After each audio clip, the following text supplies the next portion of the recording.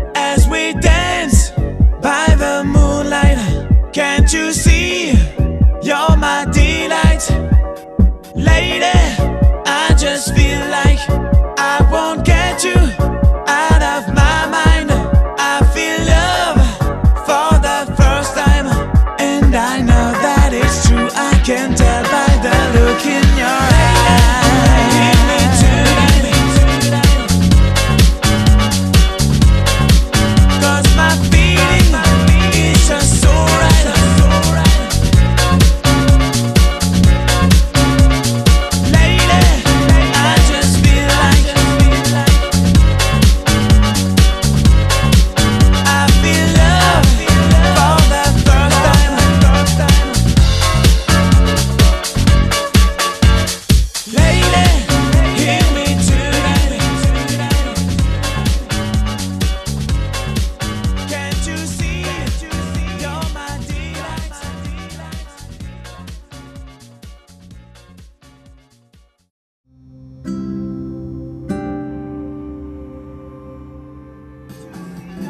Good evening. Welcome to the River Rain Show, and I'm back after a bit of a hiatus. I had a little bit of an adventure fixing my computer. It took about 10 days. Yeah, and I had to, long story short, replace the hard drive in this computer, and then my radio software didn't work, and thanks to the producer, Warren, got it all up and running again. So that is why I was away last week and didn't do this show on Clairaudience that we're going to do now. So I'm back, and I'm happy to be back, and I hope that everyone out there is doing well. I hope that you're finding ways to keep yourself healthy and keep yourself in good spirits with as positive an outlook as possible during these very weird times that we're living through. So I hope also that this show can be, a source of life skills and tools, or just a source of comfort, perhaps. But I'm going to be, focusing as usual on things that help you either deal with emotions, things that soothe you, things that stimulate and inspire, and things that teach you or affirm you in your, computer's talking to me, that affirm you in your intuition. So tonight we're going to be talking about clairaudience, my first show about intuition. And if you want to listen to any of the shows, by the way, they are all on the app. It's called Anchor, anchor.com. It looks like a purple little speaker sign, sort of symbol, or you can find them all on my website, and you can download them from Apple Music, Spotify, all kinds of places, platforms, wherever you're listening from, if you would like to hear previous shows. So I did one on intuition, and I focused mainly on clairvoyance for that one, and I want to bring you a few more shows based on my book and really breaking things down now into different categories, ways that your intuition will speak through you. And one of those is clairaudience, and clairaudience means clear hearing. And it might be one of the toughest to talk about because, and I'm going to include this in the show with a TED Talk, there's a very fine line for people between hearing a voice in your head, because we all hear something that is your higher self or something to be acted upon. And we all hear a voice in our head that is the inner critic, or could be the unfortunately negative treatment you might have had when you were on the schoolyard or from your parents or something. That can still feel like you're hearing something in your head when you're hearing "I'm no good" or "no one ever cares" or negative messages like that. They can be self-generated, and they can come from trauma. And that is not clairaudience.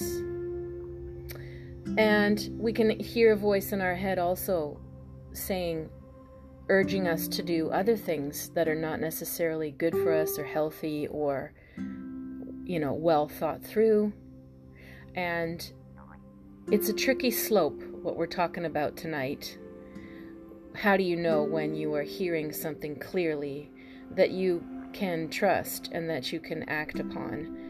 And we can take it all the way to the other part of the spectrum, which would be the mental health spectrum, and all the stigma of hearing a voice that somebody who is schizophrenic would hear. Now, I'm going to help try to make some of those distinctions tonight in the show, but I also want to be clear that this show is not a diagnostic tool. And if anyone out there is hearing repetitive voices or negative messages or thoughts, you would want to seek some help with that professionally or privately. What I'm here to do tonight, though, is for those of you that do find that you hear little, a song title or a friend's name, and there they are, they appear. Or you hear, call in sick tomorrow. Huh? Where did that come from? And you do it, and it turns out to be the best thing that you ever did. So I'm here to talk about how do you know when, and how do you discern when you listen to that inner voice. And it gets a bit psychological, the show tonight, right? Because we're talking about the intimate inner workings of your mind and your thoughts, and what to listen and pay attention to and what not to. It can be very tricky, and it's not going to be solved in one show either. And it took me probably longer to develop and trust this aspect than it did with many of the other things, for these very reasons.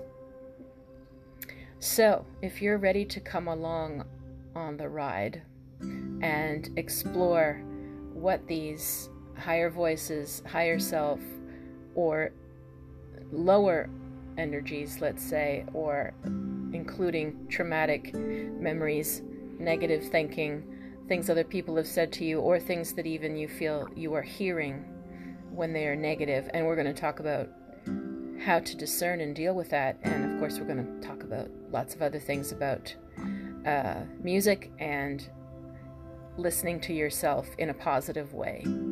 It's so important right now, our mental health. During a crisis, during a quarantine, we have more time alone than we've had in a long time, right? We've had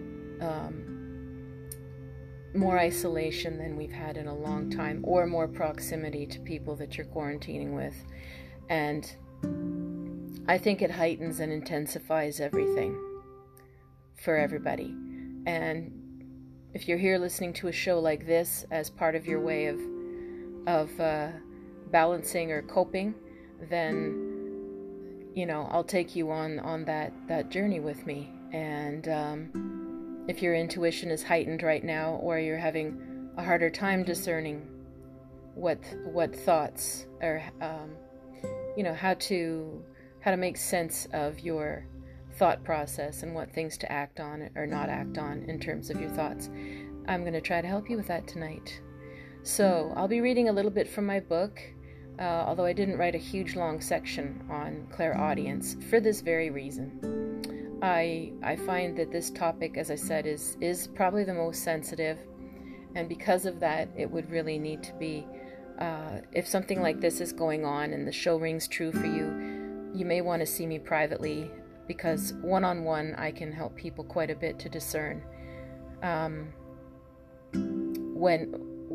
whether something feels like an old soundtrack that you're replaying that is not true, versus something that is coming from outside, meaning even that's leading into a lot of in-depth terrain for the beginning. But let's just say sometimes people have thoughts, intrusive thoughts, and it can come from all kinds of different sources. And so we can talk about what that is and how to deal with it much easier when we're one-on-one. Anyway, I'm going to do my best to show you a little bit how to discern and trust tonight, for sure. And the more we can practice really being honest with ourselves and our thoughts, and really being discerning and positive with our thoughts, it's a life's work. But the better we get at it, I think the easier it'll be to navigate life in general. Tough times like this, and when we're done these tough times, when it's behind us too. All right, so the first song of the night, song of the week, is an oldie but a goodie, and it is called Listen.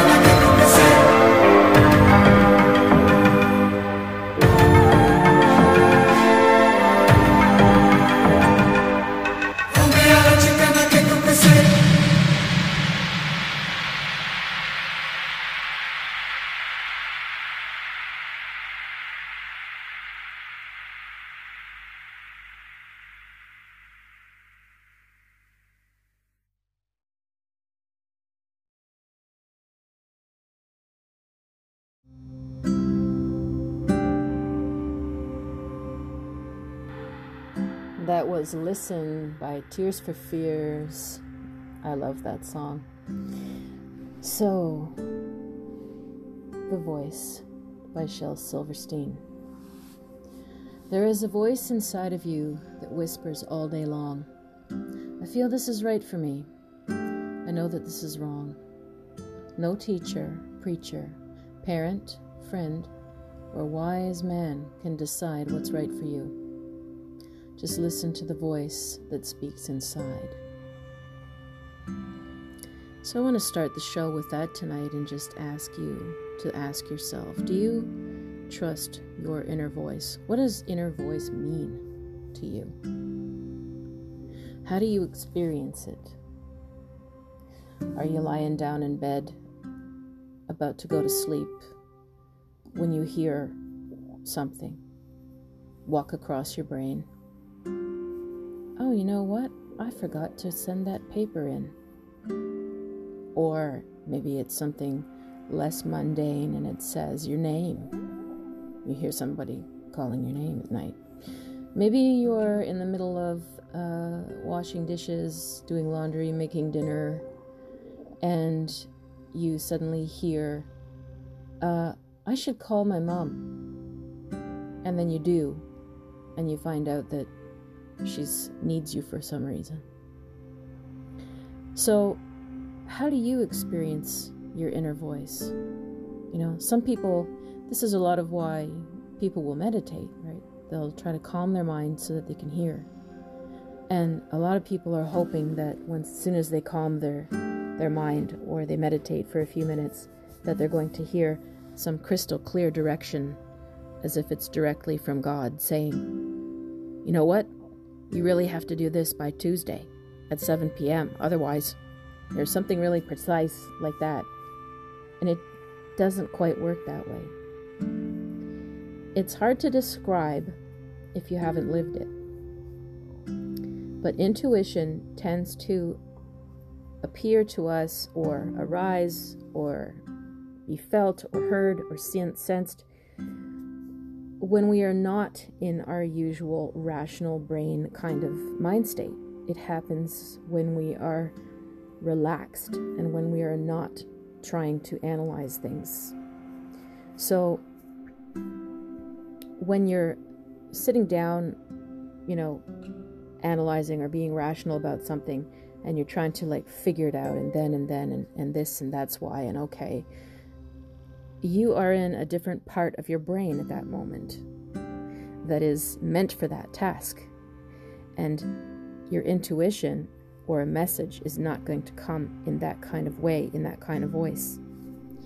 What tends to happen is, as I mentioned, you're about to fall asleep. You are doing the dishes or the laundry, something where you're completely immersed in the task and your brain is on automatic and your mind is relaxed because you're not figuring, or worrying, or wondering. Intuition happens. Intuition comes when you're not trying. It comes when you're completely open and relaxed. And you can't sit there and meditate and say, okay, come on, intuition, come on. I'm relaxed now. Come on, tell me what to do. It doesn't work that way. So, when do you hear your inner voice the most? When are you the most relaxed? What tasks, what times of day, what things do you do? Put your mind at ease so that you are not either worrying, anxious, trying to figure things out, trying to analyze things, trying to predict things. When are you most likely to be in that state? We can all find the places, environments, or activities that help us access a calmer mind. We can all figure that out for ourselves, and we can place ourselves and let ourselves have that space, that break, that conducive environment more and more and more. For me, it can happen in many different ways and places because I've designed my life this way now. So I will meditate, but I don't need to meditate. It can happen on a walk. It's easier if I'm walking alone, obviously. It's hard to maintain a conversation and receive intuition. It can be done, but it's hard. Then you start feeling conflicting voices. Being in nature helps. Being by water helps. Sometimes deeply involved in a task like laundry or dishes, or for me, because I do some sewing, sometimes it's in the middle of my sewing project that I get the deepest insights. Sometimes it's while I'm having a nap with the cat and my mind is completely relaxed and in the present moment, I might receive a message. Sometimes it's when you're driving. Depends, obviously not heavy driving, but if you're coasting and there's not a lot of traffic and you're relaxed and you just got the radio on, you're not thinking of much, poof, sometimes something can hit you. You can hear something. And the trick after that is acting on it. And we're going to talk about that as the next chunk of our show. But first, I'm going to play you a little more music. And I want you to really try to think about this environment that you need for the best results, to hear yourself think. Think about that. And we're going to play this awesome song.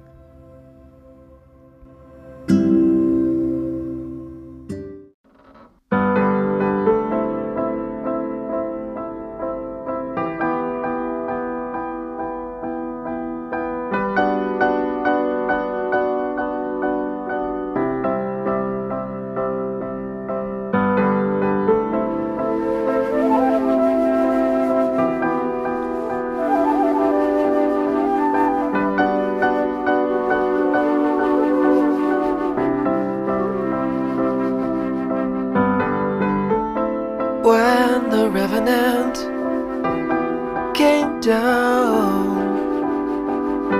we couldn't imagine what it was.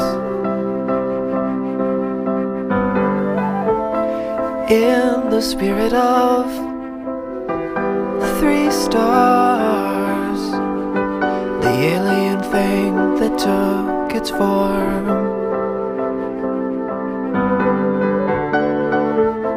Then to Lebanon, oh God, the flashing at night, the sirens grow and grow.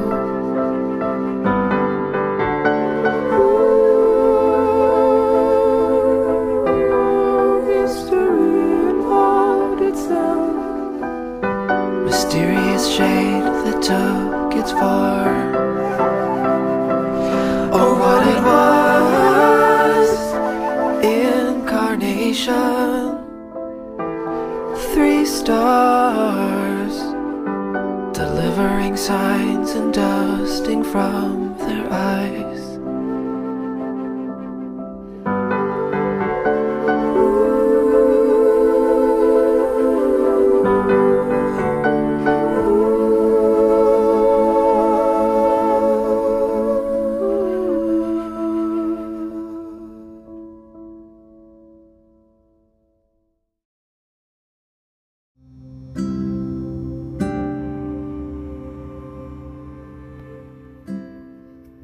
Listen to your own voice, your own soul. Too many people listen to the noise of the world instead of themselves. How many of you find that difficult? Eh? I think most of us would find that difficult. We are bombarded by media all the time. It's very... it's a skill that requires even more skill than it used to get through all of the external noise and external opinions and hear your own voice and your own soul and know that it is yours, that it is you that you are listening to, and not what your parents want, what your friends think, what the neighbors think, what the media says you should do. And right now, of all times during COVID-19, when we're getting bombarded with theories and mixed messages and advice and experts on different sides of the fence and conspiracies or not, It is extremely hard right now for a lot of people to know, is that really what I think, or am I being influenced? And then other people are very rigid in what they think, and nothing will influence them. And maybe they're right, or maybe they're completely off, but they're dogmatic. And that's another way to cope. And that level of rigidity won't allow you to really hear your intuition. So I'm speaking more to you if you are sometimes getting a feeling of what is your own inner voice or your own inclination or intuition, and it seems to go against what your friends or Facebook or the media are saying. That's a tough place to be. But sometimes that's exactly what you need to do. And it's hard to know when, right? It's hard to know when am I hearing something true that I can act on? Because if it's going against, maybe other people's opinions, especially when it comes to the news or experts, it can be very scary to say, well, that's not what I'm feeling. That's not what I'm feeling guided to do. What we need to do for ourselves can sometimes run counter to what the mainstream is going to say, or our families, or whoever. When you really get in touch with your own true voice, there'll definitely be times when you do things that go against the what you will somehow rock the boat. Doesn't mean in a huge way, but there will be boats rocked by doing it.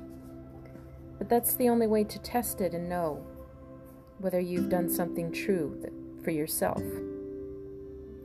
I'm going to read now a bit from my book, and we're going to delve a little deeper into clairaudience. So clairaudience, clear hearing. Things can become tricky with clairaudience because we associate hearing voices with mental illness. But many people hear things at some point in their lives. They hear a small voice call their name. They hear a clear voice saying, "Don't go tonight," or "Take the bus," while they're considering driving or taking a train home. Other times, it's a simple yes or no that comes when asking yourself something or hearing someone else ask for something. So here are some common ways clairaudience may first show up in your life. So, you're at a party, and there's a gathering of people around you in the living room, and you're telling a story. And you have everyone's attention as you tell people what happened, and you find yourself starting to say something insightful about it near the end. Everyone around you pauses for a second, and someone says, "Wow, pretty wise words there." And you smile and feel a bit of a high, and maybe laugh and say, "Yeah, no clue where that came from." This happens all the time as we relax enough to let ourselves flow when talking. You will not be censoring yourself with self-conscious anxiety. You may be hearing your higher self, that wise part of you that knows. Other times you may be channeling a spirit around you without knowing it. So how many of you out there have had that experience? It comes when you're in a flow, when your analytic, critical mind is turned off. So storytelling can be a great one for you to get in touch with hearing other words or accessing your higher self, your higher wisdom. When we're always worried about what other people are going to think, or whether it's funny, or whether people are pleased with what we said, or did I remember what she told me? I want to be clever. I want to make sure they know that I'm paying attention to them. All of those mental gymnastics where you're working so hard in communication, it's not going to flow, the clairaudience.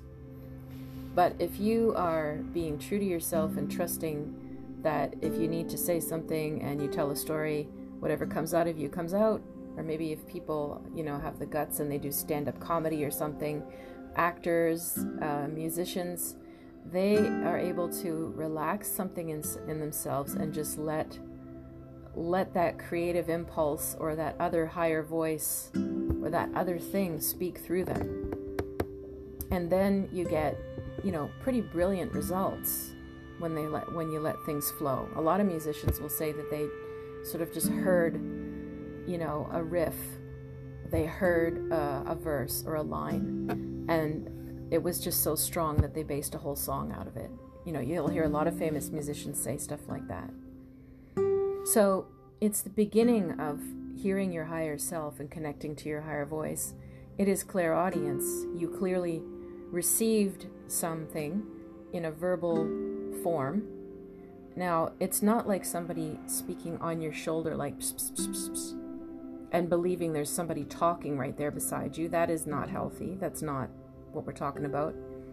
We're talking about a feeling of receiving like a sentence or a phrase, sort of like the musician example, where out of nowhere, guy's playing his guitar and he just hears, I don't know, "Here Comes the Sun" or something. And then they go, "Oh, wow, brilliant. Let's write a song about that." I don't know if that's the case for the Beatles. I didn't research this. But that's the way clairaudience works. That's an easy one to understand when it's a song. But what about when clairaudience is walking along the street and you hear, "My job is going to end in 3 months." Huh? You'd be like, at first you might be sort of surprised, and you might have like an aftermath type of reaction, to what you received. But when you heard it, you distinctly heard that very clear phrase and a clear timing.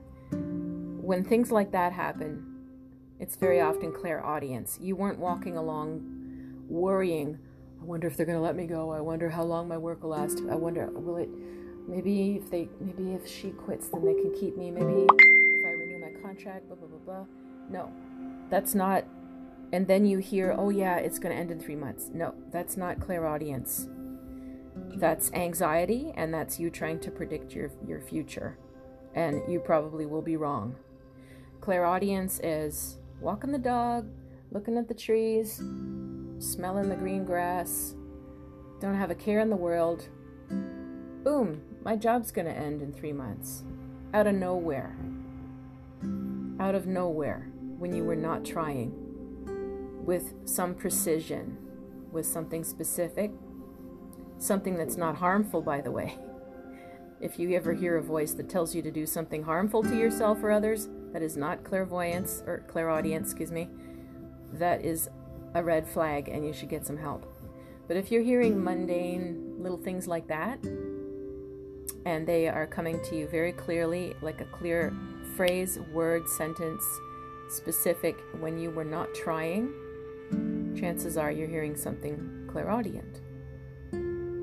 So I wonder if you're listening to your own voice and your own soul, and if you're able to get a sense of tuning out the many, many, many, many, many, many voices around you that are wanting your attention, and listen and hear what you're hearing and what you're receiving. I'm going to give you some music again, and you can think about if you have examples of that.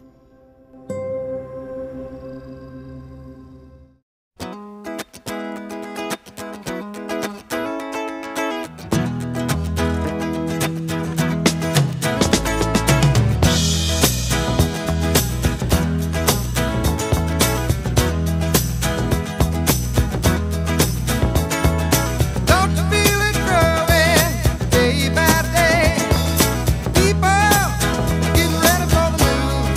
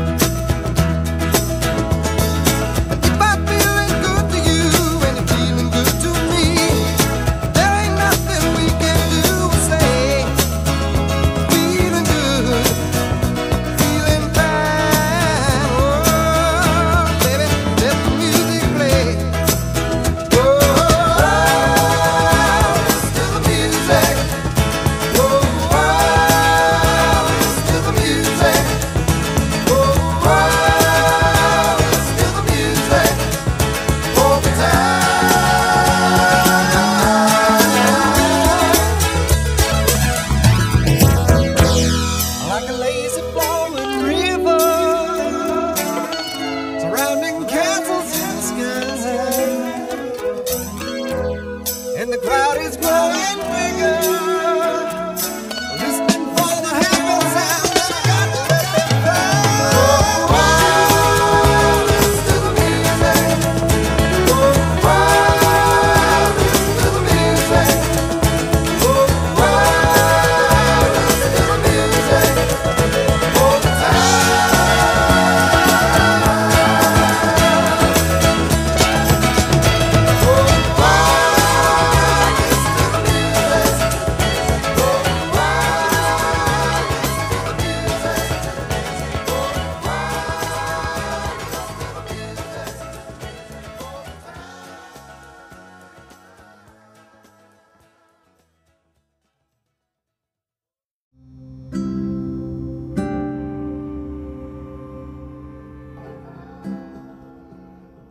The Doobie Brothers, Listen to the Music.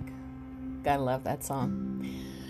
I'm playing you some happy music because I think we need it, and because this topic can be, as I said, a little bit dicey, a little bit difficult for people. But it's so important, so I'm really glad you're here listening with me. I'm going to continue reading another example of clairaudience from my book here. And my book, I didn't mention, the title. My book is called A Little Bit of Intuition, An Introduction to Extrasensory Perception. And you can get it at Amazon.com or .ca, and Goodreads, Indigo Chapters, Barnes & Noble, all kinds of places. So here's another example. All right. Someone tells you about a situation in which they need... Boy, people are constantly pinging me on Facebook. I'm sorry. Someone tells you about a situation in which they need to make a decision about something complex or emotional. You listen to them, tell the circumstances, and weigh their options out loud, and suddenly you hear a voice say, "Get a second opinion," or "Wait a month." It will be something that you suddenly hear that you feel compelled to say to them. It will be clear to you that you're receiving this message and have to say it right then and there. It won't be something you previously wanted to say, as you were also weighing and analyzing their situation. It'll pop out of nowhere, and it'll be very clear. Now, I'm sure when I say that example that many people can relate to that. How many times can you think of where you're listening to somebody that you love, or maybe not somebody that you love, maybe you overhear something on a bus, and you hear a situation being described, and the he said and the she said and the they and this, and you just hear something in your head about their situation. Or, this is a little bit of an example that I used to get years ago. As things were developing and I didn't realize that I had the clairaudience so strongly, I used to sing in an Italian wedding orchestra. I was the girl singer, so I had to sing the Macarena and I Will Always Love You like more times than you can imagine. And it was a lot of fun. But after doing many, many weddings, a wedding is obviously a sacred moment in someone's life, but when you're on the other side of it and you're working with weddings, you suddenly just see all of the variety of people coming in back to back to back, every week a different wedding, sometimes 2 or 3 weddings per week. You're seeing these different weddings and different couples. And so very often I would find that the second I saw the couple come in, I knew if they were going to make it or they weren't. I could see, or I might hear, man, these two, they're so in love. They're perfect for each other. And others would walk in and I'd be like, I give it 6 months. And the guys in the band were also pretty intuitive about that too. Probably because we were in a situation where we were constantly seeing new couples, and by comparison, you could just get a vibe and tell who was cohesive and happy and in love and who was like forcing it, or who knows, maybe grandma wanted them to get married and so they hurried it up. Who knows what. And I used to hear stuff like that. I'd see the couple and I'd hear, 2 years max, or I'd hear something like that. Sometimes maybe you're going to be out in a shopping mall, you overhear somebody going, should I get the blue one or the black one? I don't know. What do you think looks best on me, so-and-so? And you might just take a glance, hear in your head, blue. Or you might even hear, don't bother, doesn't look good on you at all. Like little things like that, they're just inconsequential to you. But they're clairaudient if you were completely in a different, peaceful, open, calm state of mind. You were not thinking about them at all, and the words popped into your head. Otherwise it's just an opinion. Anybody can look over the black one or the blue one, and you can be like annoyed and like look over and go, oh my God, she shouldn't buy either of them. Not the right color. Or yes, oh my, this one is perfect for her. I hope she buys that one. That's anybody can have an opinion. But clairaudience would be, you're looking at records. I don't know. Records, yeah. Listen to me. Well, records are coming back, so forgive me. But you're looking in a different section of the store. You're thinking about the fact that you've got to figure out a birthday present for your brother. And as you're thinking of that and you take a look at these people, you hear the blue one. Maybe you didn't know that they were choosing. It's very subtle. It's not really spectacular information or life-changing information. That's the way a lot of the time these abilities and our intuition works. A lot of the time it is quite mundane, actually. So we try to just learn to develop it by spotting it with the small stuff. You can do that by anything where you need to make a choice. Let's say you're wide open to, let's go to this street and pick a restaurant. Where do you want to eat? I don't know. And you can just sort of say, okay, I'm open to hearing, where should we go tonight? And maybe you'll hear falafel in your head. Well, I just heard falafel, so let's go have Lebanese. Okay. It can work like that. And yeah, it's just about what you have for dinner. It's not like a huge consequence. The ones that tend to really stick with people, or that, turn out to be, let's say, helpful to guide people or predictive, are the ones that you are completely focused on something else in a calm, meditative, or, doing the vacuuming, cutting the grass, doing your sit-ups, something where your mind is really not thinking about much, and you get like an intrusive flash thought. Bunch of words. Could be a phrase, could be a couple words. Usually it's very precise. Usually it's quite like it's a detailed or precise, quick kind of message.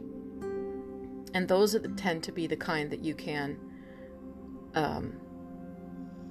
investigate and see, does this make sense? Do I communicate that to somebody or not? Do I act on that or not? I can think of, again, it might seem mundane, but it does have consequences in our lives. But let's say it's a relationship related, and you're pursuing dating somebody that you like. And maybe for no reason at all, maybe you're riding your bike somewhere and you're thinking about the fact that you've got to come home and finish some work before you go to bed. And out of nowhere you hear, pull back. And you think of this person as you're hearing the words. That you can take a look at that and say, oh, interesting. I'm getting that message out of nowhere to pull back with this person. So then you can take that and ponder and meditate on it for a while and ask yourself, does this feel right to pull back right now from this relationship? Is it? Because that's your intuition telling you, perhaps, maybe something has become unbalanced. maybe something's going on with them, but your intuition is telling you clairaudiently to pull back. How many of you have had examples like this? I'm sure you have.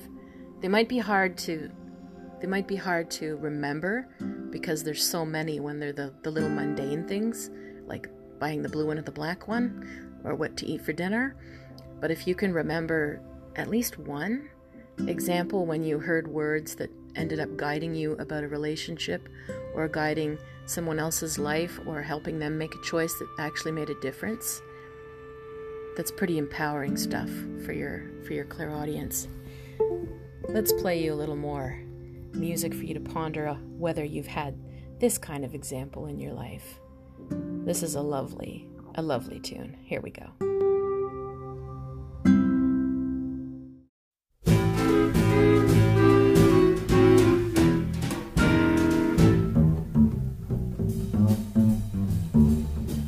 The gentleman is a dope, a man of many faults, a clumsy Joe who wouldn't know a rumba from a waltz. The gentleman is a dope and not my cup of tea. Why do I get in a dither? He doesn't belong to me. The gentleman isn't bright, he doesn't know the score. A cake will come, he'll take a crumb and never ask for more. The gentleman's eyes are blue, but little do they see. Why am I beating my brains out? He doesn't belong to me. Somebody else's problem. She's welcome to the guy. She'll never understand him half as well as I. The gentleman is a dope. He isn't very smart. He's just a lug you'd like to hug and hold against your heart. The gentleman doesn't know how happy he could be. Look at me crying my eyes out as if he belonged to me. He'll never belong to me.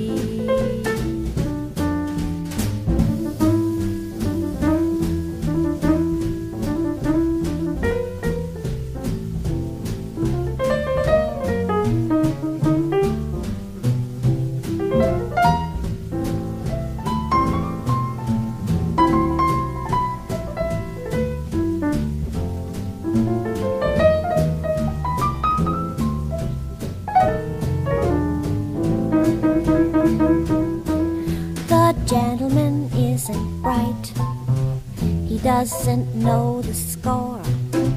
A cake will come, he'll take a crumb and never ask for more. The gentleman's eyes are blue, but little do they see. Why am I beating my brains out? He doesn't belong to me. He's somebody else's problem. She's welcome to the guy. She'll never understand him half as well as I. The gentleman is a dope. He isn't very smart. He's just a lug you'd like to hug and hold against your heart. The gentleman doesn't know how happy he could be. Look at me crying my eyes out as if he belonged to me. He'll never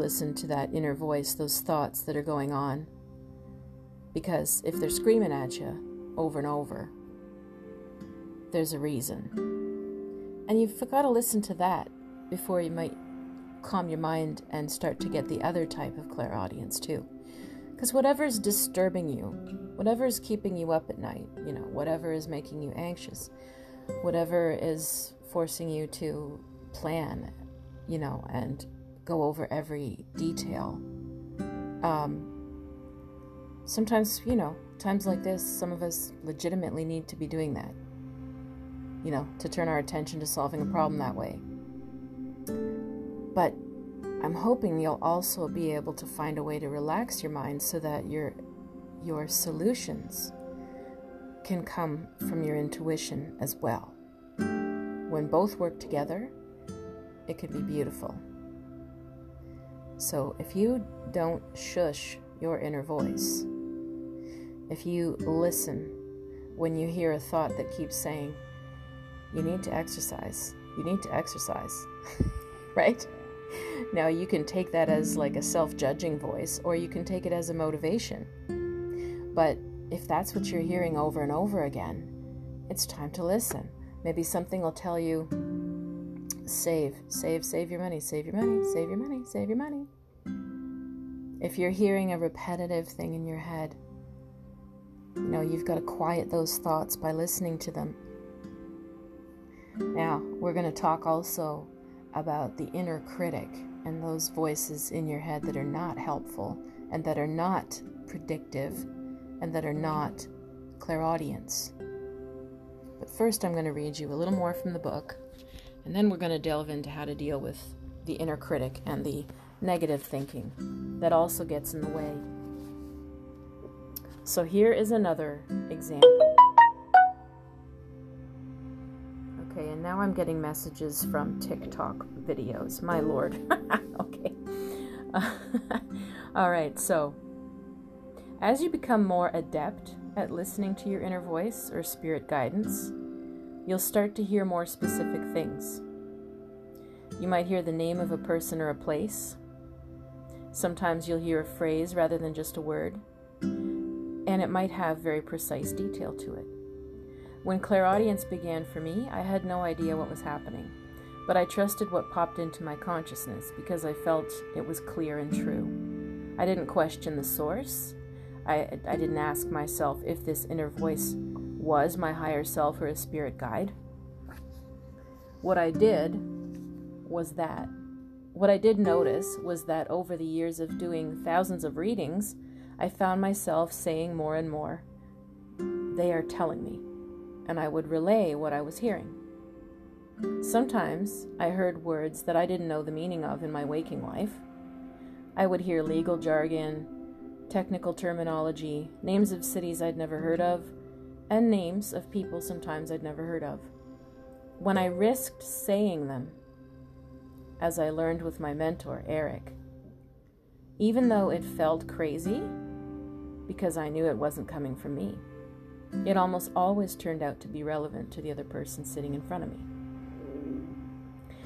We all have an image of hearing voices in our head as if we are taken over, possessed by something evil we didn't invite, and now it has control over our minds. This does exist, but it's very rare. It's also important to be careful when we open up to clairaudience because, as I learned the hard way, the spirits that wish to speak through you aren't always good, and we have to learn to tell the difference. This is where mediumship begins, and that is beyond the scope of this book. And it's beyond the scope of this radio show tonight too, but it's the beginning of mediumship once your clairaudience is reliable and you're developing it. And it is reliable, meaning you have tested it and it has been accurate. And this is the way you get information is clairaudience. Very often that's the beginning of mediumship.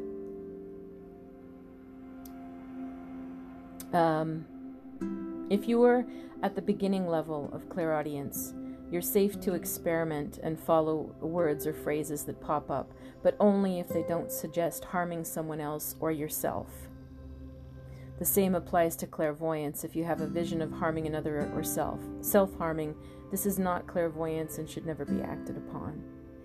A safe measure you can act upon the clairaudient messages you receive is this. If it's positive guidance, so your own or a spirit guide, angel, ancestor, those messages will always be simple and non-directive. They're not telling you what to do. They're not urgent. They're giving a sense of relief or clarity. Anything you hear that brings you stress, complicated thoughts or emotions, or is bossy, directive, is not clairaudience and should not be acted on. Your clairs should only bring more clarity and ease in life. Clairs should bring clarity, not confusion, complication, pain, fear. So if whatever pops into mind immediately seems to be distressed or causes distress, you don't listen. Because it's either your inner critic, your worst case scenario fantasy, or it is something around you, projected around you, in and around you that is negative.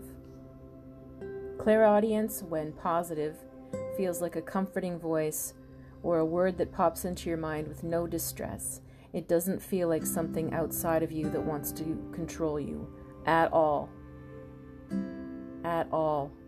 When you tap into your true clairaudience, it can be a very helpful tool in your life. So this opens the door to a few things, topics in the show now. Because clairaudience and opening yourself up to hearing can be the beginnings of channeling or hearing, communicating with spirit, we have to be really careful and we have to go very slowly. And so if you're at a level where you feel that's happening to you, I think you should consult someone like myself or another medium and be sure that what you're doing is safe. Because, as I mentioned, not everything in the universe is all goodness and light. And just because you are hearing something for the first time or sensing something around you, it doesn't mean that it's always good. And a lot of the time it is, but you have to discern. So for tonight's show, what I'm going to say, and for anybody, if this seems like total hoo-ha to you, or if it feels scary to you, you just disregard it. You're not there yet. What you want to just focus on is those simple day-to-day moments when you are asking for help with a decision and a word pops in your mind. Or I don't know, now we have GPS and Waze and all of these things, so we don't get lost on the road that much. But let's say you were driving somewhere without the GPS and you weren't sure which way to go. Well, maybe you're going to hear keep right in your head, and you do it, and it takes you to where you need to go. It's safe to follow the simple stuff that shows up, and just if it doesn't lead you or anyone else to harm, why not try? Why not see if it's leading you to something? Maybe you're walking along, once we can go back out and shop again, or travel again, a great example would be just to be in a great mood, decide that you're going to give yourself the afternoon to just wander around and explore something or somewhere you haven't been. And as you walk by a place, see if you get a pull. See if you hear, come on in. See if you feel compelled by the energy of a place to go inside and check out and see what happens. Maybe it's leading you to a wonderful time, or the best meal you've ever had, or to a pair of shoes that you're meant to have, or who knows what. Amazing little things can happen when you flow with it. So we're going to play a little more music, and we're going to come back and talk about how we deal with that inner critic or negative voices that you hear in your head, and what to do about it. All right. Here we go. Here's an oldie but a goodie.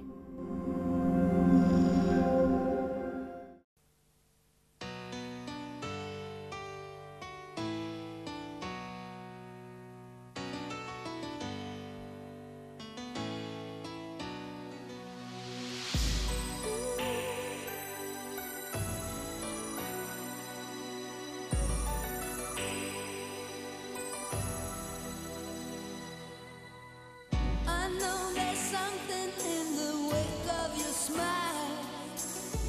I get a notion from the look in your eyes. Yeah, you built a love, but that love falls apart. Your little piece of heaven turns to dust. Listen to your heart when he's calling for you. Listen to your heart. There's nothing else you can do. I don't know where you're going, and I don't know why. But listen to your heart.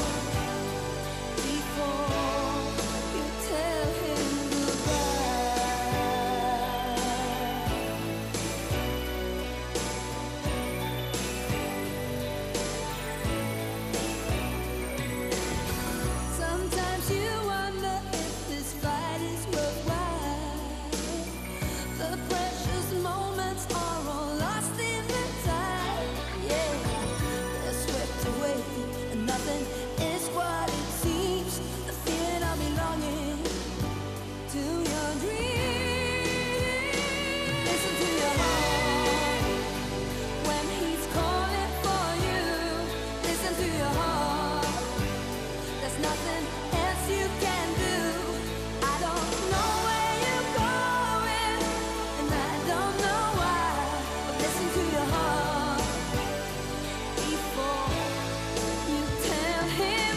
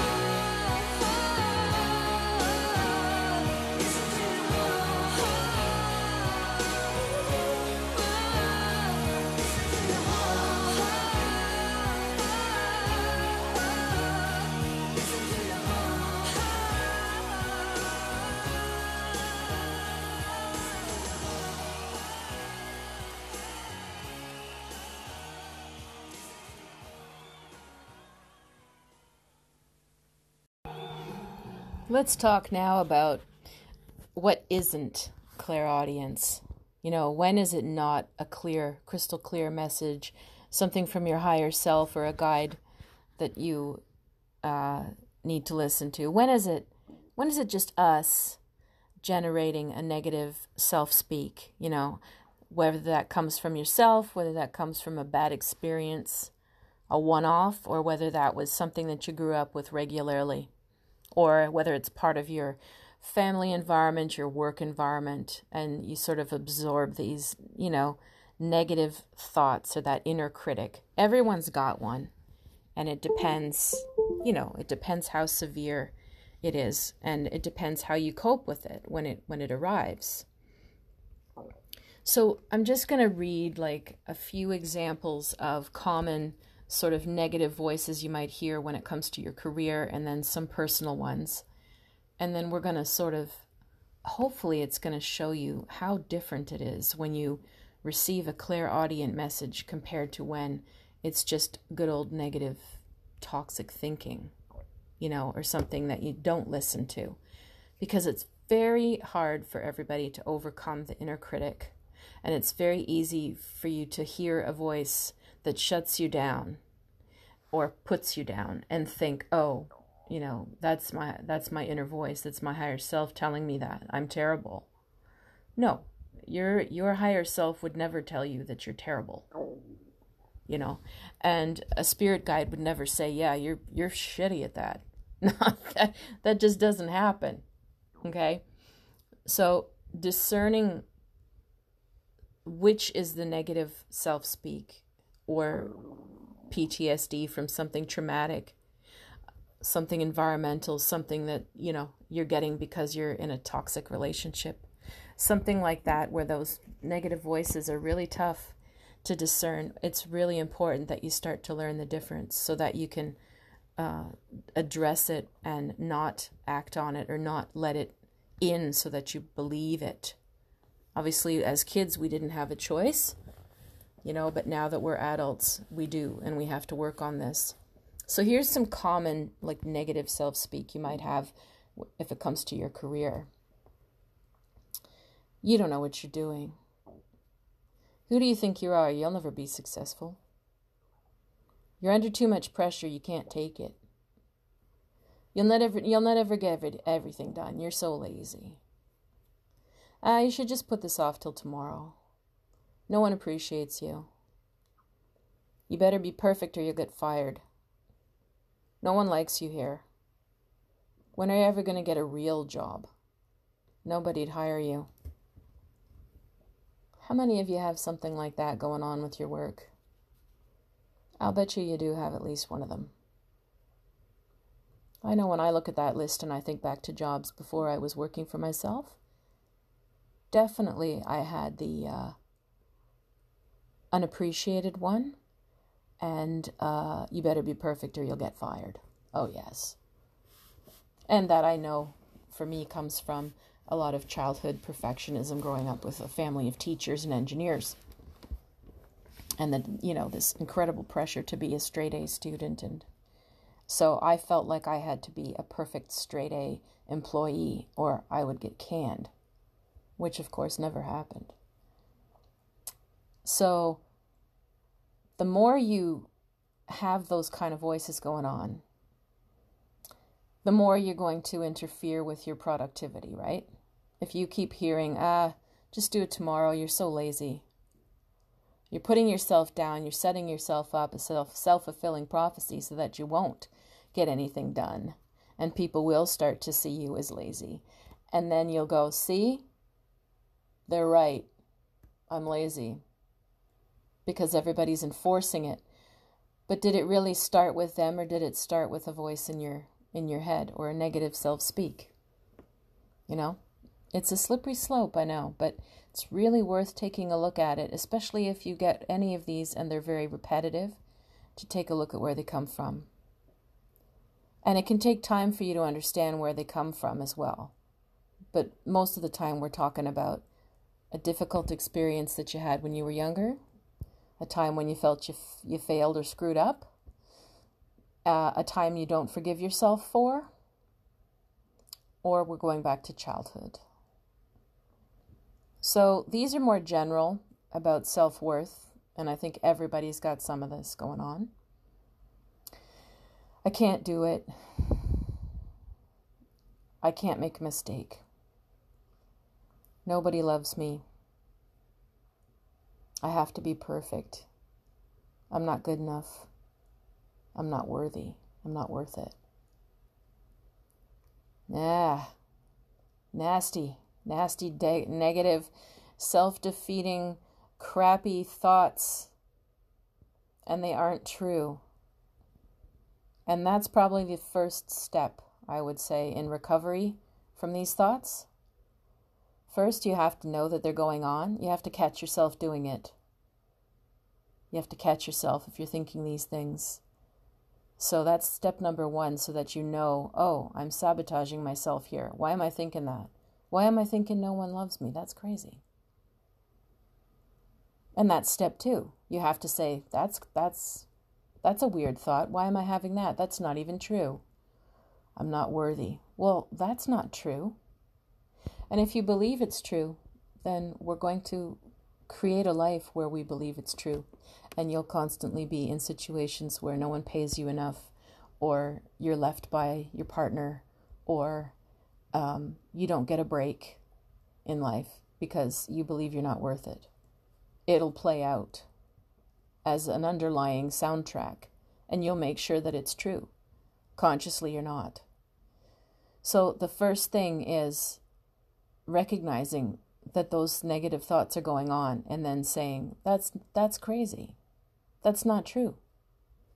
You have to start to separate yourself from the thought, and you have to sort of rebel against it in a way to make it so that it's separate from you. And you can go, when you hear that voice again, because that might be coming from your dad, and that came from his dad and his dad and his dad.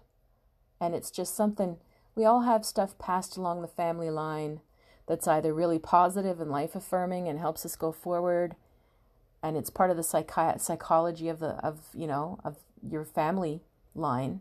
And then we all have negative ones running through it too that tell you what your limits and what your punishments are, and what you're worth and not worth, and what you're supposed to achieve and don't.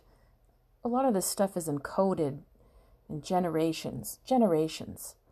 So if you can at first spot and go, oh, I have to be perfect. Well, who says?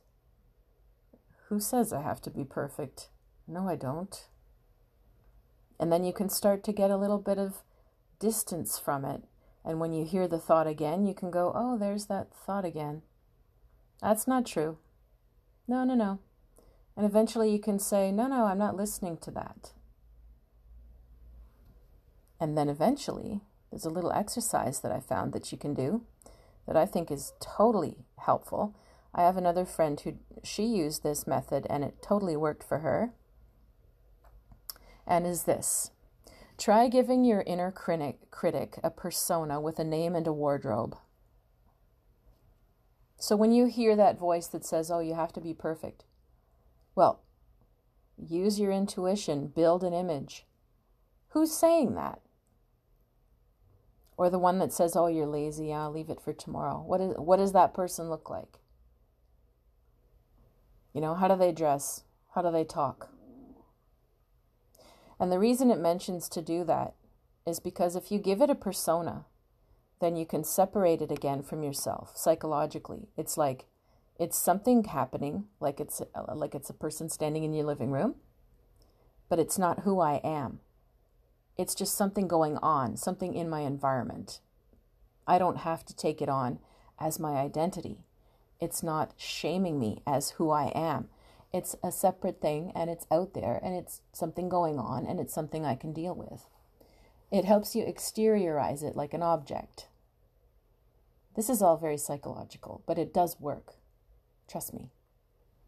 So think about something right now that you do, that inner critic, that self-critical voice, something that you're always saying, or always feel like you're saying to yourself or hearing in your head that's really takes you down. Just take a minute and think about what that thought is. Now, I want you to visualize what that person would look like. Who's saying that? Is it male or female? Old or young? Slim, chubby, somewhere in between? What are the clothes? What do the clothes look like? Describe them. Hairstyle? Any glasses? Any jewelry? Watch? And just feel the overall vibe of this person. If you met them in real life, what would their vibe be like? And now the exercise says, offer them a nice cup of tea and a nap. They must be exhausted from constantly going over those negative thoughts.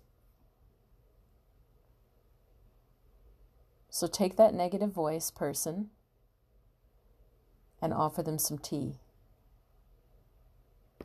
I love that. I think that's worth a shot. So, try your best to discern the negative self-speak, the crappy, shitty thoughts. Notice that when you think those, even if they suddenly appear like intrusive, if it sinks your mood, makes you feel ashamed, bad about yourself, angry, agitated, At that moment, if you can catch yourself doing that, visualize that person, the persona of who's saying it. Make them sit across the room. Take a look at them and say, I'm sorry you feel that way, but you're not true. You're not right. You're wrong about me. Here, have a cup of tea.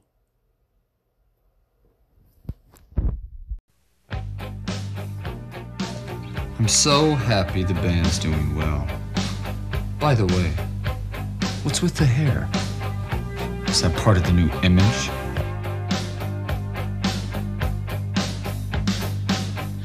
In the dark, I'd like to read his mind, but I'm frightened of the things I might find. Oh, there must be something he's thinking of to tear him away. When I tell him that I'm falling in love, what does he say? Hush, hush, keep it down, down, 'cause it's scary. Hush, hush, keep it down, down, 'cause it's scary.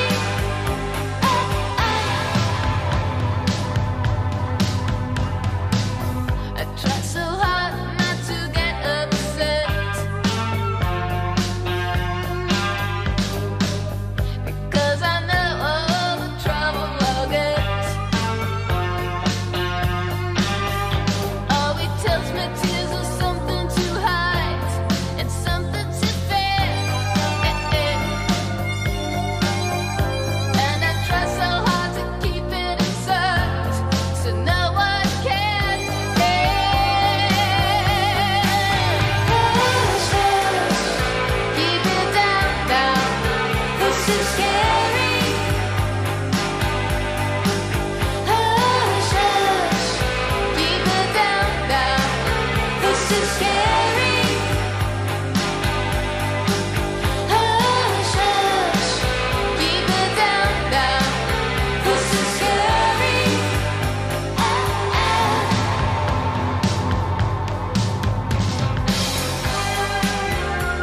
What happened? Practice run late?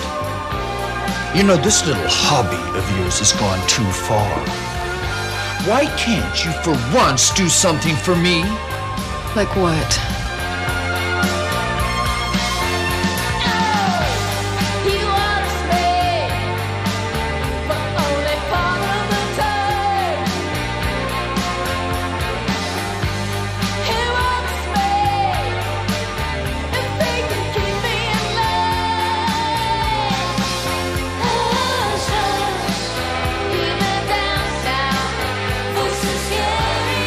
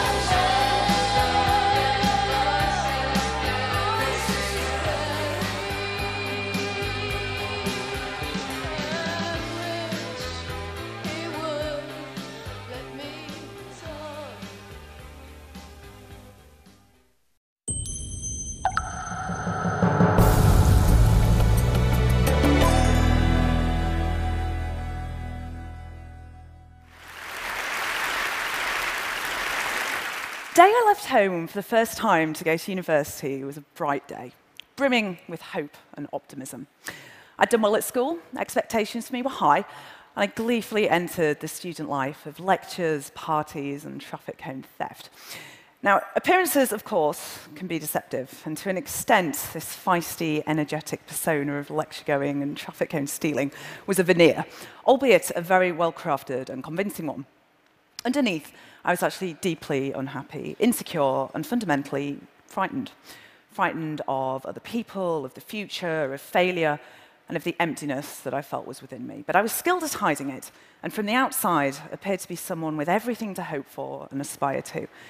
This fantasy of invulnerability was so complete that I even deceived myself.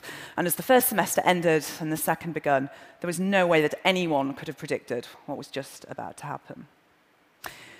I was leaving a seminar when it started, humming to myself, fumbling with my bag, just as I'd done 100 times before, when suddenly I heard a voice calmly observe, "She is leaving the room."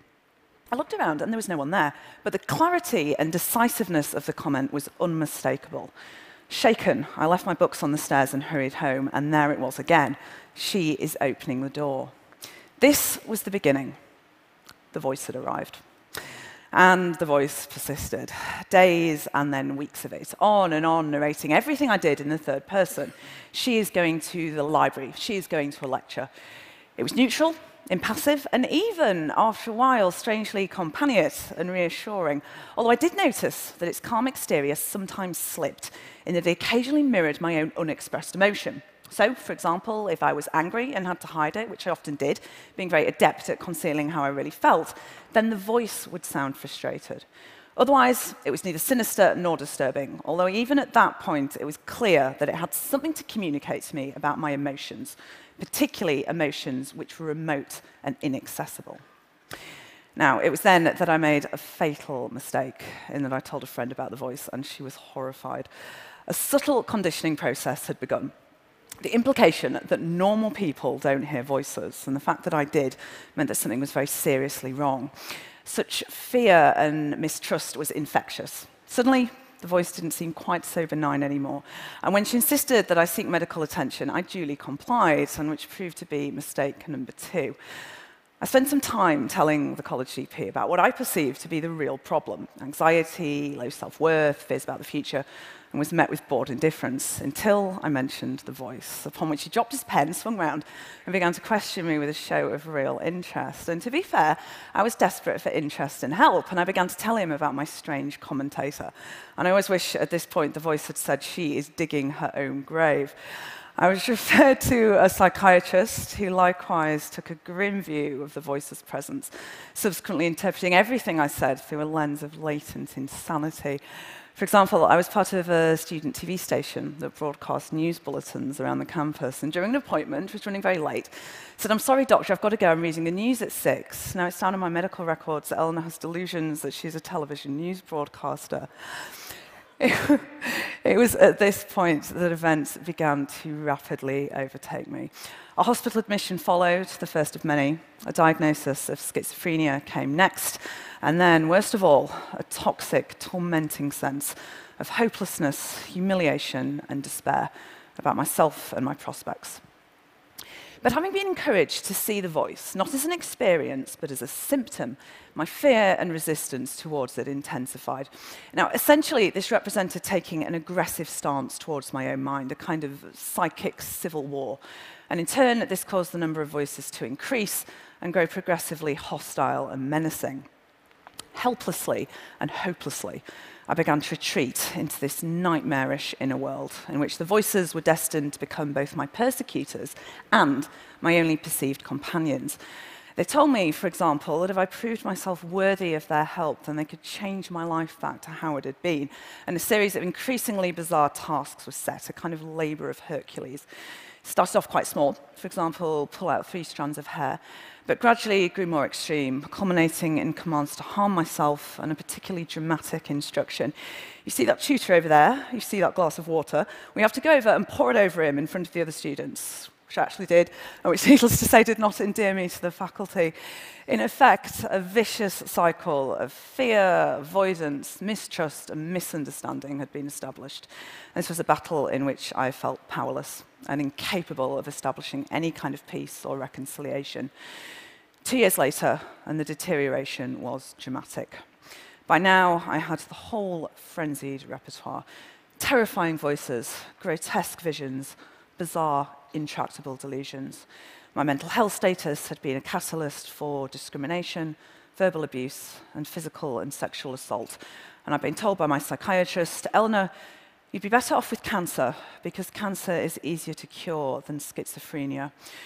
I'd been diagnosed, drugged, and discarded, and was by now so tormented by the voices that I attempted to drill a hole in my head in order to get them out. Now, looking back on the wreckage and despair of those years, it seems to me now as if someone died in that place, and yet someone else was saved. A broken and haunted person began that journey, but the person who emerged was a survivor and would ultimately grow into the person I was destined to be. Many people have harmed me in my life, and I remember them all, but the memories grow pale and faint in comparison with the people who've helped me. The fellow survivors, the fellow voice hearers, the comrades and collaborators. The mother who never gave up on me, who knew that one day I would come back to her and was willing to wait for me for as long as it took. The doctor who only worked with me for a brief time, but who reinforced his belief that recovery was not only possible, but inevitable. And during a devastating period of relapse, told my terrified family, don't give up hope. I believe that Eleanor can get through this. Sometimes, it snows as late as May, but summer always comes eventually. 14 minutes is not enough time to fully credit those good and generous people who fought with me and for me and who waited to welcome me back from that agonized, lonely place. But together, they forged a blend of courage, creativity, integrity, and an unshakable belief that my shattered self could become healed and whole. I used to say that these people saved me, but what I now know is they did something even more important in that they empowered me to save myself. And crucially, they helped me to understand something which I'd always suspected, that my voices were a meaningful response to traumatic life events, particularly childhood events, and as such were not my enemies, but a source of insight into solvable emotional problems. Now, at first, this was very difficult to believe, not least because the voices appeared so hostile and menacing. So in this respect, a vital first step was learning to separate out a metaphorical meaning from what I'd previously interpreted to be a literal truth. So, for example, voices which threatened to attack my home, I learned to interpret as my own sense of fear and insecurity in the world rather than an actual objective danger. Now, at first, I would have believed them. I remember, for example, sitting up one night on guard outside my parents' room to protect them from what I thought was a genuine threat from the voices, because I'd had such a bad problem with self-injury that most of the cutlery in the house had been hidden. So I ended up arming myself with a plastic fork, like picnic ware, and sort of sat outside the room clutching it, waiting to spring into action should anything happen. It was like, don't mess with me. Got a plastic fork, don't you know? No, strategic. But a later response, and much more useful, would be to try and deconstruct the message behind the words. So when the voices warned me not to leave the house, then I would thank them for drawing my attention to how unsafe I felt, because if I was aware of it, then I could do something positive about it.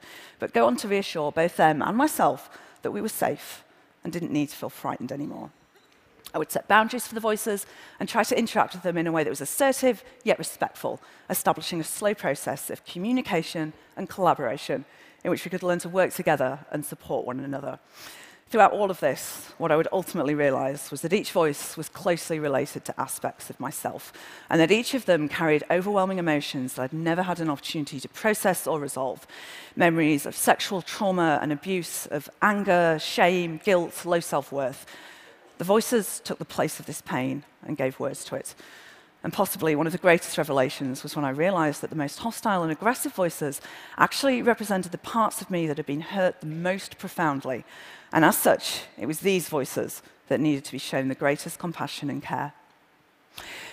It was armed with this knowledge that ultimately I would gather together my shattered self, each fragment represented by a different voice, gradually withdraw from all my medication and return to psychiatry, only this time from the other side. 10 years after the voice first came, I finally graduated, this time with the highest degree in psychology the university had ever given, and 1 year later, the highest master's, which I always say isn't bad for a mad woman.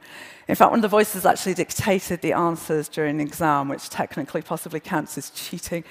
And, and to be honest, sometimes I quite enjoyed their attention as well. As Oscar Wilde said, the only thing worse than being talked about is not being talked about. It also makes you very good at eavesdropping because you can listen to two conversations simultaneously, so it's not all bad. I worked in mental health services, I spoke at conferences, I published book chapters and academic articles, and I argued, and continue to do so, the relevance of the following concept, that an important question in psychiatry shouldn't be what's wrong with you, but rather what's happened to you. And all the while, I listened to my voices, with whom I'd finally learned to live with peace and respect, and which in turn reflected a growing sense of compassion, acceptance, and respect towards myself.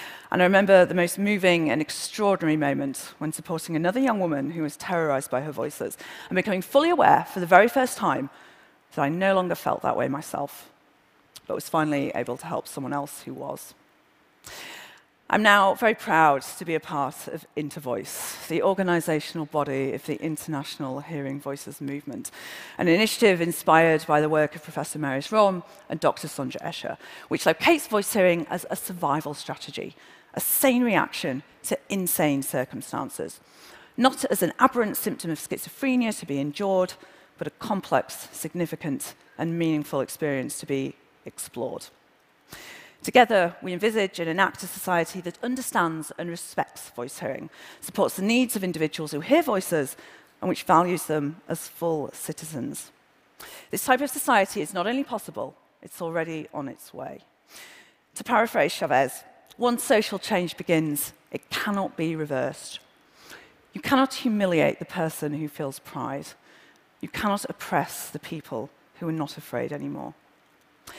For me, the achievements of the Hearing Voices movement are a reminder that empathy, fellowship, justice, and respect are more than words. They are convictions and beliefs, and that beliefs can change the world. In the last 20 years, the Hearing Voices movement has established Hearing Voices networks in 26 countries across 5 continents, working together to promote dignity, solidarity, and empowerment for individuals in mental distress, to create a new language and practice of hope, which, at its very centre, lies an unshakable belief in the power of the individual.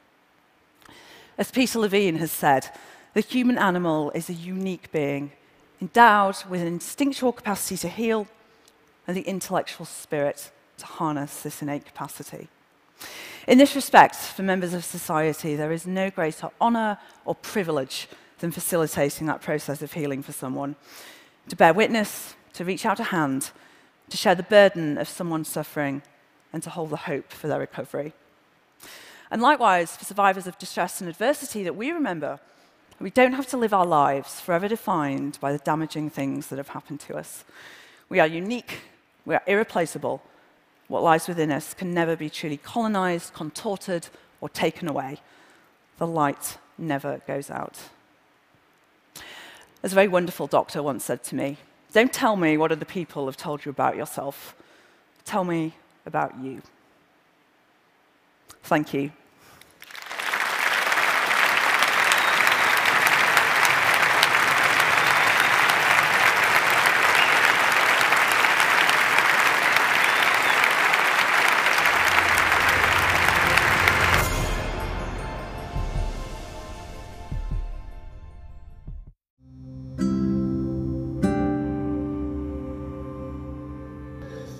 That was an amazing talk by someone I just discovered. Her name is Eleanor Longden, and you might want to check her out. She had this TED Talk that I found, but of course she's also on Facebook, and she's got this movement, as she mentioned, called the Hearing Voices Society, I believe. And it makes me want to connect with them and see if there's any way that I could also help, because I know, and this is maybe the more, controversial thing I'm going to say on the show, but many people have come to me over the years who definitely were hearing voices and needed psychiatric help, who were going through, like she mentioned in her talk, they were hearing horrible messages, horrible directive, telling them what to do type of voices in their head, and really, really traumatic to live through.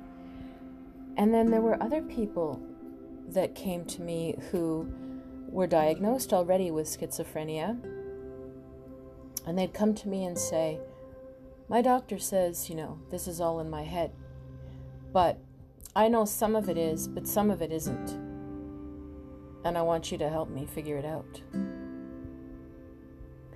And those people were extremely interesting to me, and I was also very careful, and a bit nervous. I didn't want to be saying something that would add to any kind of negative voice or pain. But that's not how it turned out usually. Most of them told me that they felt very affirmed to have somebody objective and intuitive and open to what they're saying be able to help them discern what was self-generated voice in their head, or let's say a negative energy around them, or past trauma, and what was their higher self or their spirit guide or something around them that was positive, because they were getting both.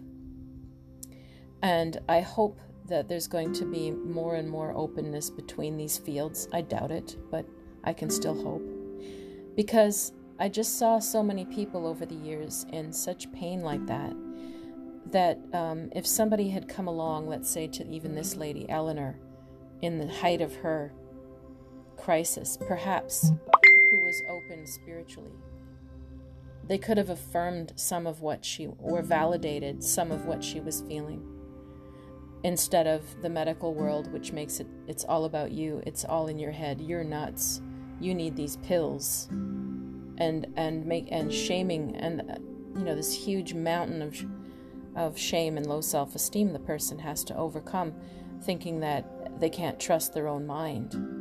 So if somebody could step in a little earlier and discern and help the person say, no, I sense that same thing as you do. I'm perceiving it as well. It's not just you. Oh my Lord, the peace that it could give some people. Of course, this is all very, very delicate terrain, but I bring it up because I did meet some people along my path who were diagnosed as paranoid schizophrenic. They were taking medication, and they were showing up to my intuition workshops or trainings or readings, and they were able to make those discernments. And once they did, they started to function higher in their lives. And that would be that would just make me so happy if I could help more people in that position. So we've seen some of the extremes tonight, of voices in your head. Now, you have to know the signs of when you are having something like this lady, and you might have schizophrenia. But I would say most people listening to this, you probably don't. I can't say that for sure, but I would doubt it. You have to see if something is persistent, repetitive, and extremely negative or scary. And the progression, and you have to seek out help for that. But we're not going to go into that terrain tonight because I'm not a qualified psychiatrist. What I will encourage you to do is examine, like we said, that inner critic. If you're getting negative thoughts that put yourself down, that tell you nobody cares, that tell you you've got to be perfect, or that tell you, oh, I'll never make enough money, or I'll never lose weight, or some negative self-defeating thoughts that always puts you down, you've got to start to spot that as coming from you or coming from trauma. And even in her talk, she says she finally got to a point where she was able to process trauma that was the root of the schizophrenia. So by doing this exercise of mindfulness and being aware of your negative thinking and your negative soundtrack now, you can possibly avert it going any further into something scary. And you can silence that voice by first imagining it as something outside of you and saying, I don't believe you. I think you're wrong. And then making it into a personification, make it into what's that person look like? Who's that person who's sitting there saying that to me? And then you tell them to be quiet, or you offer them a cup of tea and a nap. And you don't internalize them and take them seriously. Because when you hear your inner voice in a positive way, and you connect to your higher self or to your spiritual guidance, it's going to give you positive. It's going to give you calm. It's going to give you ease and reassurance and motivation. This is a quote from an author, Lessons Learned from the Path Less Traveled. His name is looks like Zero Dean. Yeah. Anyway, he writes his name funny. But it's a great quote. It says, how to find your inner voice in difficult times. And we're in difficult times, right, folks? So, when you're facing a challenge, ask yourself this. What would a stronger, more confident, and even better version of myself do in this situation? So think of something that you're weighing right now that you're having trouble figuring out what should I do about.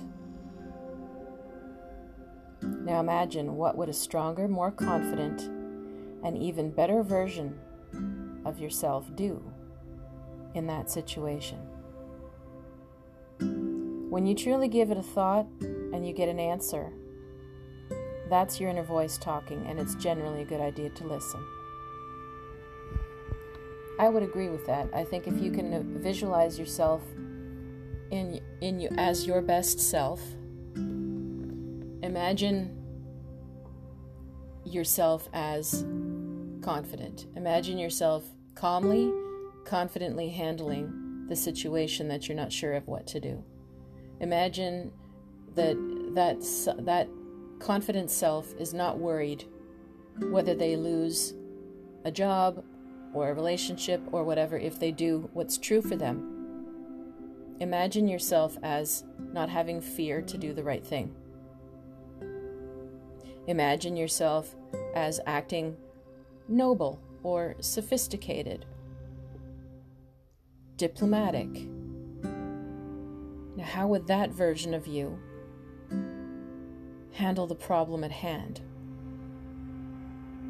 And when you can visualize that, or when you get an answer of how to deal with the problem, now you're tapping in to your best self, your higher self, your positive potential, or possibly your spirit guides are around you in a loving way, guiding you towards doing the right thing.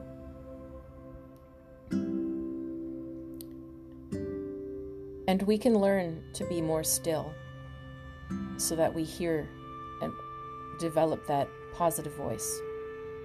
And first we might have to bypass or silence the negative ones. And it's going to be a mix. And in the middle of that, you might hear other little messages or words. That clairaudience pops in and out. There's a lot to discern, but the more still you are, the quieter you become, the more you're going to hear.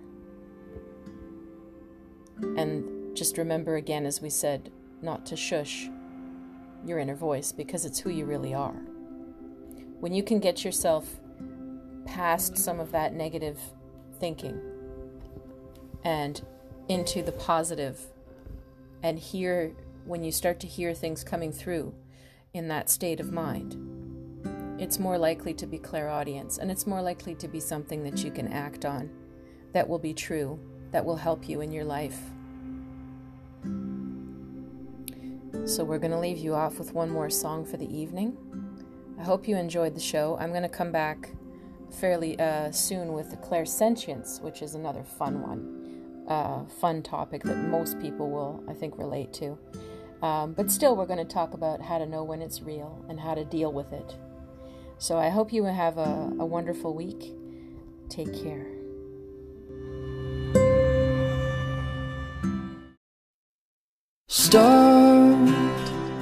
I'ma start with this.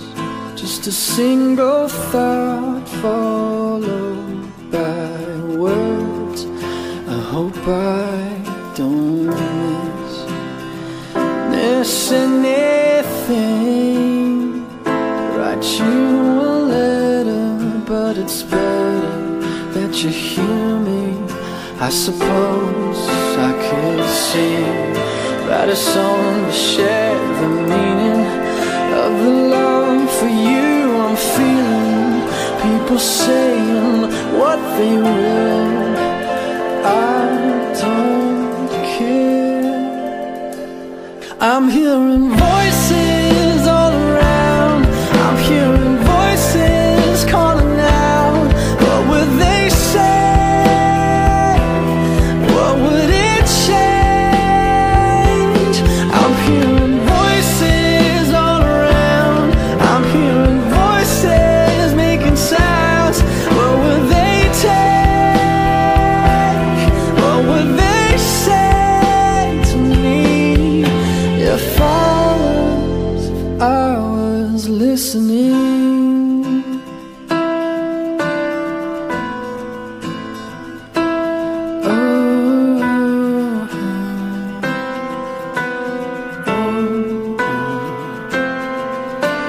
Catch my 22, I'd gladly give it to somebody, 'cause I only wanna be with you. I lost in music love, I start to drown and you go and pull me up. Don't you listen to